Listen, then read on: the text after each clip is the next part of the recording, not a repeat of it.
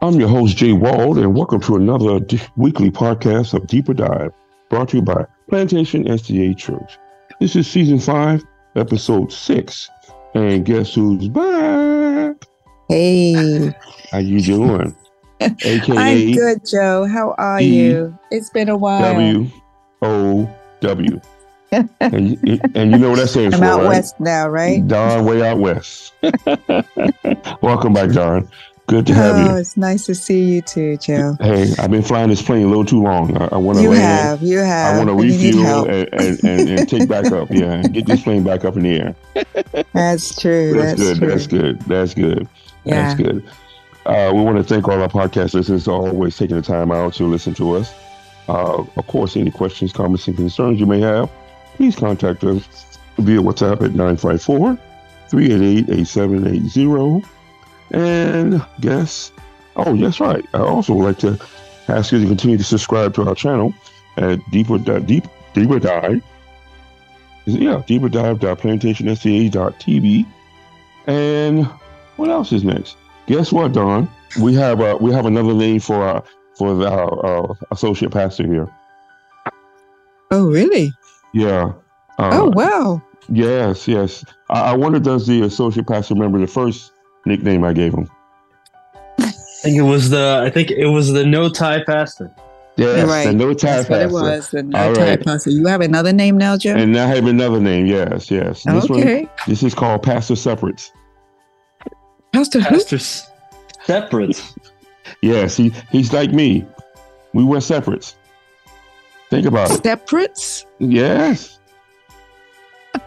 Separates. All right, explanation. I don't get that. Joe. I don't get that. Explanation. Oh my goodness. The reason why I'm saying is because we don't wear like a whole suit sometimes.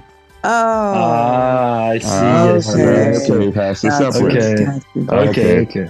Okay, Gotcha. let me do a late one. Okay, we got it. By the way, welcome, Pastor Kevin. Welcome to have you on once again. Thank you. So it's always welcome. a pleasure, Jay Wald. Yes. Well, since we got going on, before we get started, we always, we start off with a word of prayer and we can proceed.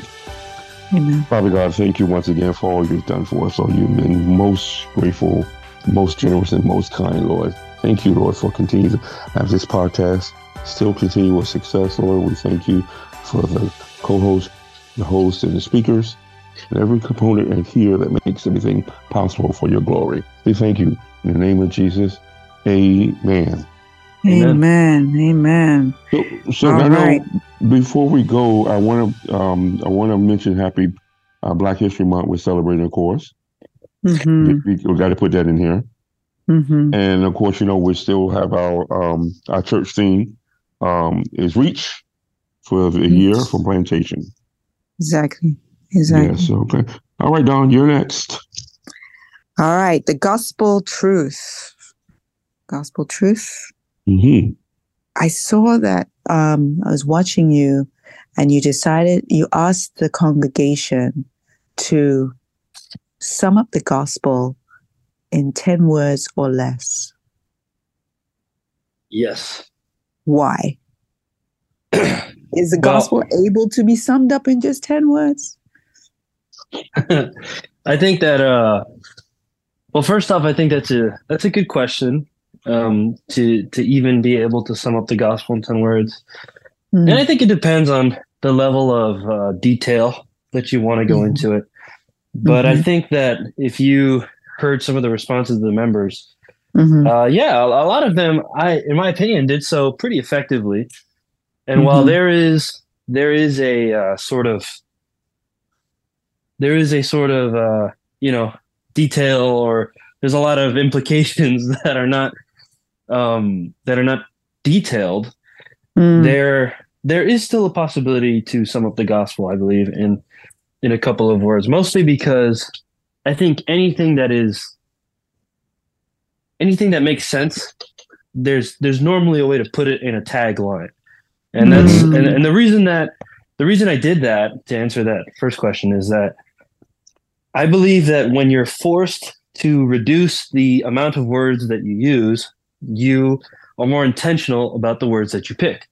Amen. And in that first part of the sermon, I was talking about Aristotle's idea of essence.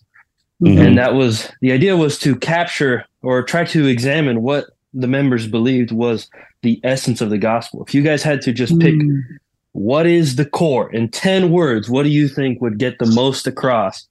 That is the essence of the gospel. And so that's what I was trying to get at with that opening. So Joe, what were your 10 words? Mine? Well, I would actually be honest with you, I was caught off guard. So Yeah. I was listening to him in the first sermon and I went, Jesus loves you. And I'm like, no. I think he said 20 words or less. I said 20 words or less. Then I said 10. Then I said 10. And then you said 5. And then I said 5, yeah. It's like, okay. But he had some good answers though. But mine was like I said, Jesus loves you, but it was much more than that before he got into the, I guess, the essence of Christianity. So I had 2 words. What was that? Jesus is life. Jesus is life. Okay. Yeah. Jesus is life. That's it. Okay. That's it. Jesus is Okay. life. I'll take that. You'll take it. Yeah, I'll take that. Yes, I'll take that. That's for that. Okay. But so here we are.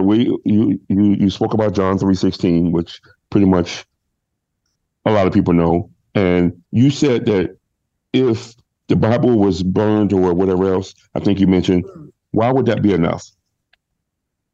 Well, because John 3:16 carries in it everything that you need to accept Jesus Christ, basically, right? Everything to be a good Christian, basically.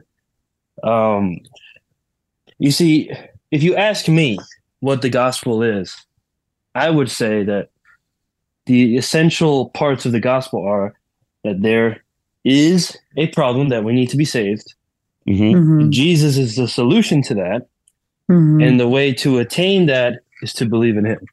Those are the 3 core elements, in my opinion. And so John 3:16, I believe, captures all that, right?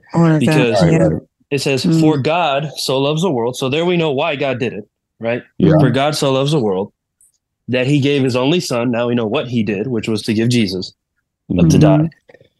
He gave his only son so that all who believe in him, so that now we know what we have to do, so that everyone who believes in him might not perish. All right. So we will perish if we don't.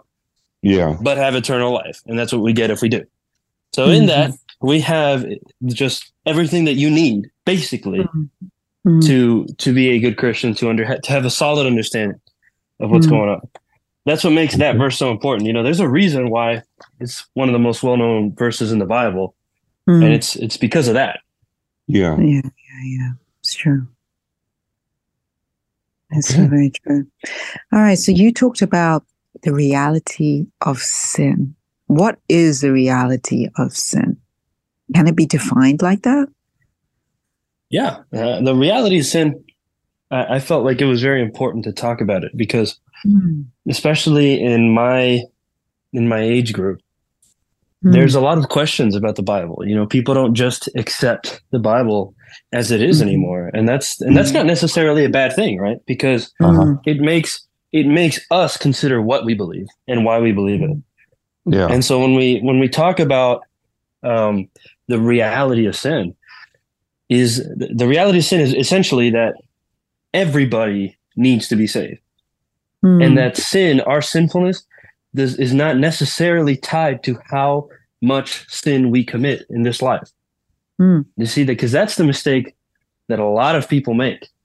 And they believe that there are some people that need to be saved more than others.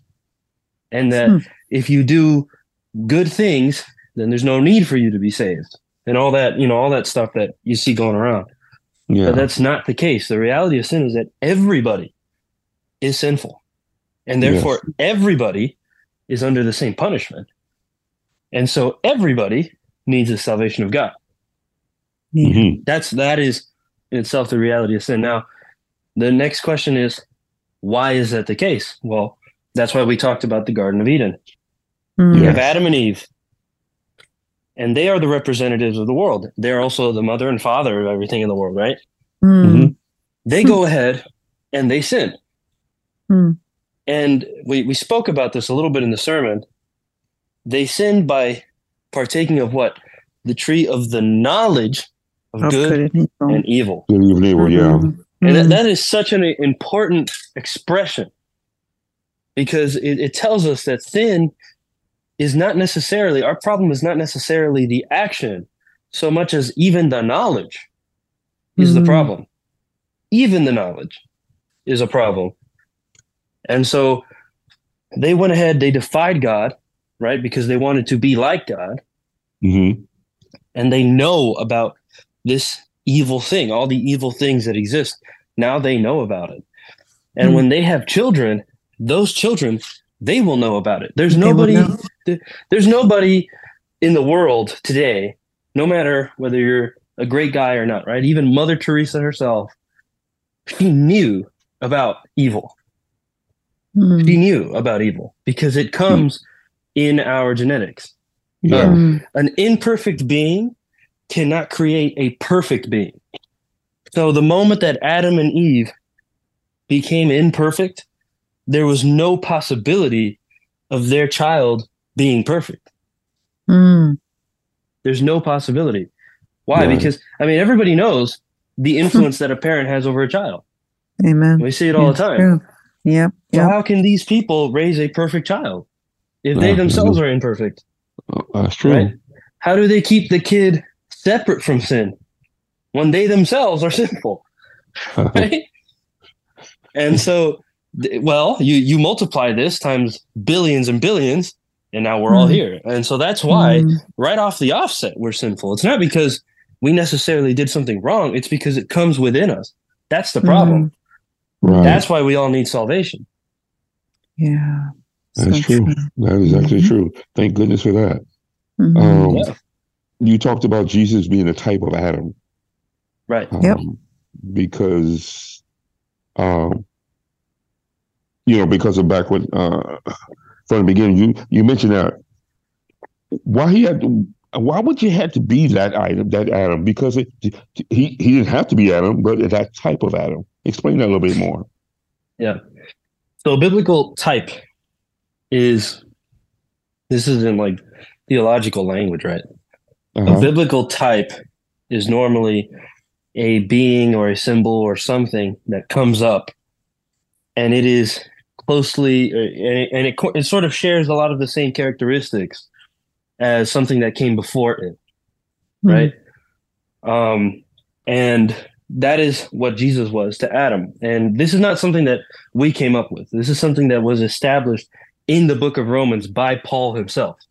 Yeah. Because Paul himself, and it's in the sermon, right? The verse up there is in the sermon.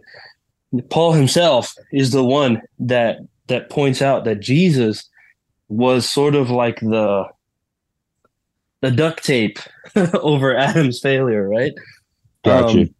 Adam came, and Adam had a perfect nature because he was made perfect. So he had a perfect nature. And yet, even being perfect, he was tempted, was he not? Yeah. And so he and Eve, they failed. They fell for temptation. And by that one mistake, he doomed it for everybody else. We're all suffering because of that one mistake that one man made. Right. Jesus is a type of Adam. Why? Because by his one act of obedience, right, which was to die, we were all saved. So in the same way that all of us were doomed because of one man, we are saved by one man, and that man is Jesus. So that's why we say that Jesus is a type of Adam, because he came and he was the one with the ability to make one decision that saves the whole world. The same way that Adam had one decision to destroy the whole world. Right. That's what you're saying in Romans 5:18. That is exactly what you're saying. Precisely. Okay. Gotcha. So like I said, this is a duplicate. This is a do-over, but a serious do-over. Yeah. And at the risk of getting maybe a little kooky, a little too philosophical, I was arguing, no, not me, it was me, my roommate, and we were talking. This is my undergrad. We're talking with one of our professors, Christian theology, and my roommate and I were a little confused because we were thinking, how could it be that Jesus has this perfect nature of being God, and yet still he's supposed to have suffered every temptation that we did, right? Yeah. And we were talking about this with him, and he didn't have an exactly clear answer either, because it's a strange question. But we talked about this for a while, and eventually, I think we stumbled upon something that was really interesting that I don't really have fully developed, but I kind of liked the idea, and it was that the more perfect you are, almost the stronger that temptation is. And okay, they'll think about it. It's true. Yeah. Because if you think about Jesus, when he was after he was baptized and then he went into the wilderness and then came back, he was hungry. What was the devil doing? He was trying in his weakness to make sure that he could tempt him even more. And yet still he stood firm. Precisely. See, the temptations that Jesus faced were not just the same as we had. They were, in my opinion, even greater than what we had. Yeah. Because none of us are getting offered the world at our feet by the devil. Exactly. That's true. Yeah. He doesn't even have to. He doesn't have to, because we're sinful anyway. So we're going to fail no matter what. We're going to fail. Right. That's true. Wow. But Jesus, he's the king, and he has that perfect nature. So the devil the devil offered him literally everything. And in the because when when the devil puts him on the top of the temple and he says, "Look out, the whole world will be yours." He's not just talking about the land; he's talking about everything in there: the people, right? The women, the alcohol, everything that you can think of. It all came in there. Mm-hmm. So that's why the more perfect you are, the harder it is. The harder the temptations are. But he was able to resist. Yeah. And that's the most amazing thing with that, because even though he was exhausted and hungry and tired, he's still able to stand through all of those temptations. But it just shows that, we have an amazing advocate. Mm-hmm. Yeah. He had some sort of deity in him. We didn't. But then think about it, Joe. He's coming from heaven. He knows what heaven looks like. He's experienced it. And now he's here as a human, going through all the stuff that we go through, tired, hungry, has to go to sleep, has to go to eat, has to do this, has to do that, and feels it, knowing full well that heaven is a very different situation. Yeah. Can you imagine? You're making sense there, because like I said, we haven't seen it. So exactly. And of course, we know that angel, he's fallen from heaven. Right. So and he knows what it's like too. So he definitely doesn't want us to go. He was in the presence of it. So I know. Yeah. Okay. That makes more sense. You're right. Yeah. You're right. Yeah. It always amazes me when you think about Jesus being a type of Adam, and how much the plan of salvation is so amazing that he is able to come to do all of that for us, knowing full well what he had to entail, what it entailed, and what he had to go through. It just makes him more amazing to me. And just to point out, like, the obedience that Jesus had was kind of beyond what we might even think of at first glance, because with that temptation that the devil offered him, Jesus could have tried to rationalize it, right? He could have said, of course, okay, I'll bow. And then now that I'm controlling the world, I can make it perfect. Yeah. He could have done that. You know what? You're right. He failed, though. Yeah, because first of all, he would have failed his mission. Yeah. He would have failed his mission, because his father would be like, "Oh, no. Yeah. This is not what you came down here to do." Yeah. But he stuck with it to the end, and he died. And because of that, we can have that that salvation. And so that's what's so wonderful about that. When we say, because we like to hold Jesus's godliness against him. We like to say, oh, it was easier for him because he had a perfect nature. It's like, no, no, no. Because No, he had a perfect nature, he had even it greater was harder. temptations than you Yeah. and me. Yeah. Yeah. It makes more sense now. Yeah. Yeah. Yeah. It's true. Yeah. So you, at the end of your sermon, you're talking about the Great Commission that we all read over and over again in Matthew 28, and going out into all the world. And we see our churches like doing the reach thing. We're trying to do like this mission to go out and reach people. But how do we do that practically, Pastor? How is that really easy for us? How do we do that on a day-to-day basis? You, me, everybody else, when we're not, like, you're a pastor, so we expect you to be able to do that. But the everyday people that we go to church and all that kind of stuff, and then we come back home and the reality of our life hits us. How is it possible for us to be able to reach people? Yeah. Yeah, absolutely. That's another really great question, important question. And I think that it comes down to, I guess, like expectations. I don't think that, like, I'm not expecting every church member to throw away their jobs and like spend their whole life preaching on a street corner. Because I believe that the jobs that we have, the places that we're in, we've been placed there. We have been placed there in the same way that Joseph was placed as governor over Egypt. So you don't need to give up everything.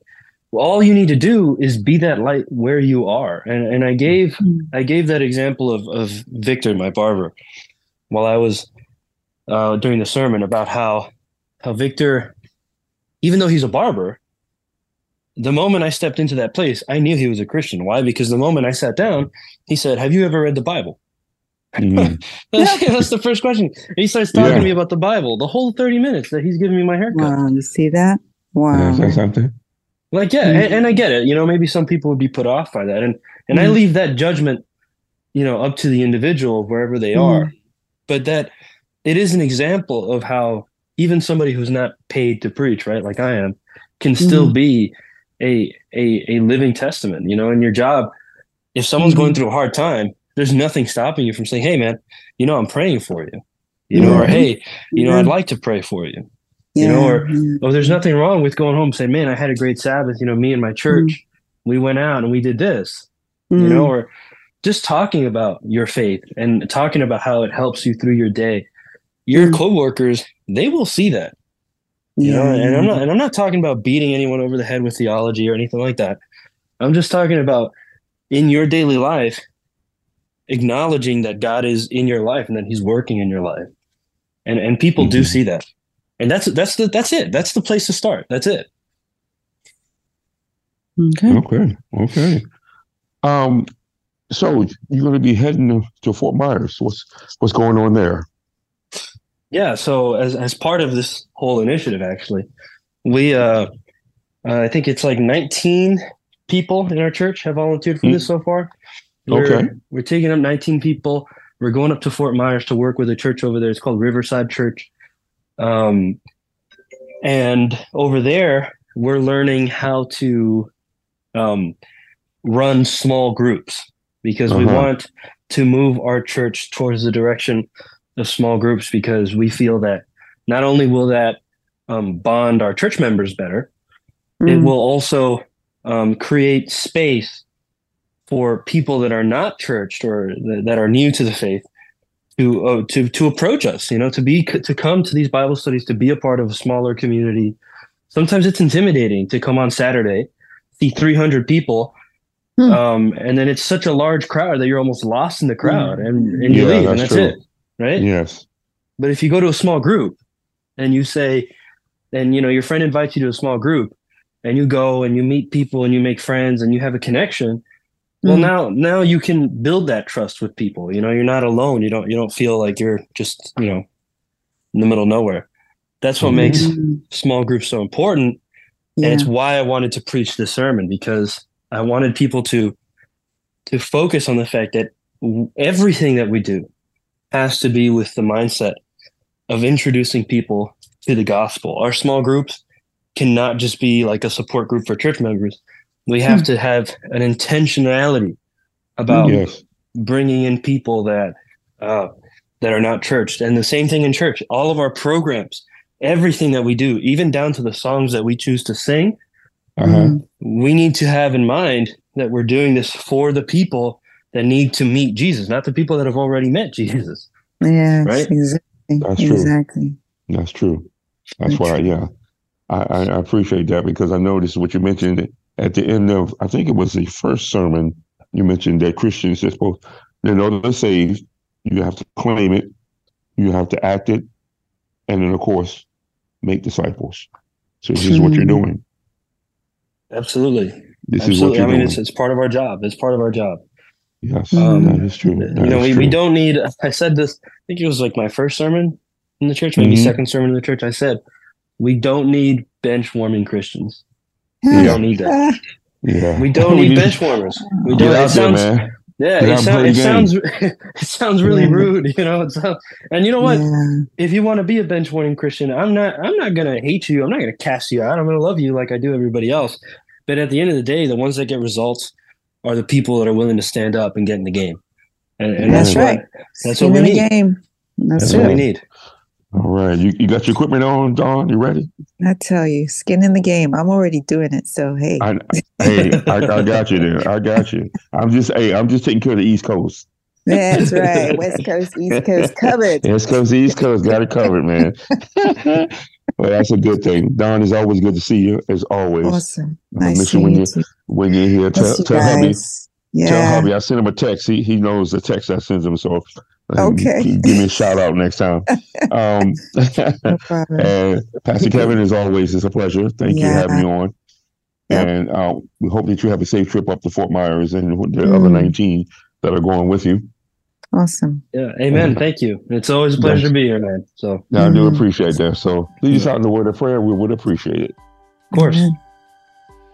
God, we thank you because we have these wonderful people just behind this podcast, putting your word out there for all of those that just enjoy this format more. And so I want to ask you to put a blessing hand over these two, over the whole team that works on this podcast, so that not only their personal lives may be blessed, but also so that their ministry continues to grow. Just continue to double and triple the amount of people that are listening to this podcast, so that your word can get to them, so that it can change their lives, so that it can really bring them into a loving relationship with you, Lord. And with that, I want you to bless the rest of the church. Yes, please guard us on our trip to Fort Myers. Yes. And please, Lord, just continue to use Plantation OSDA. Thank you so much for all the things you're doing. And we look forward to seeing your miracles here to come. In Jesus' name we pray. Amen. Amen. Pastor. Amen. Thank you so much, Pastor.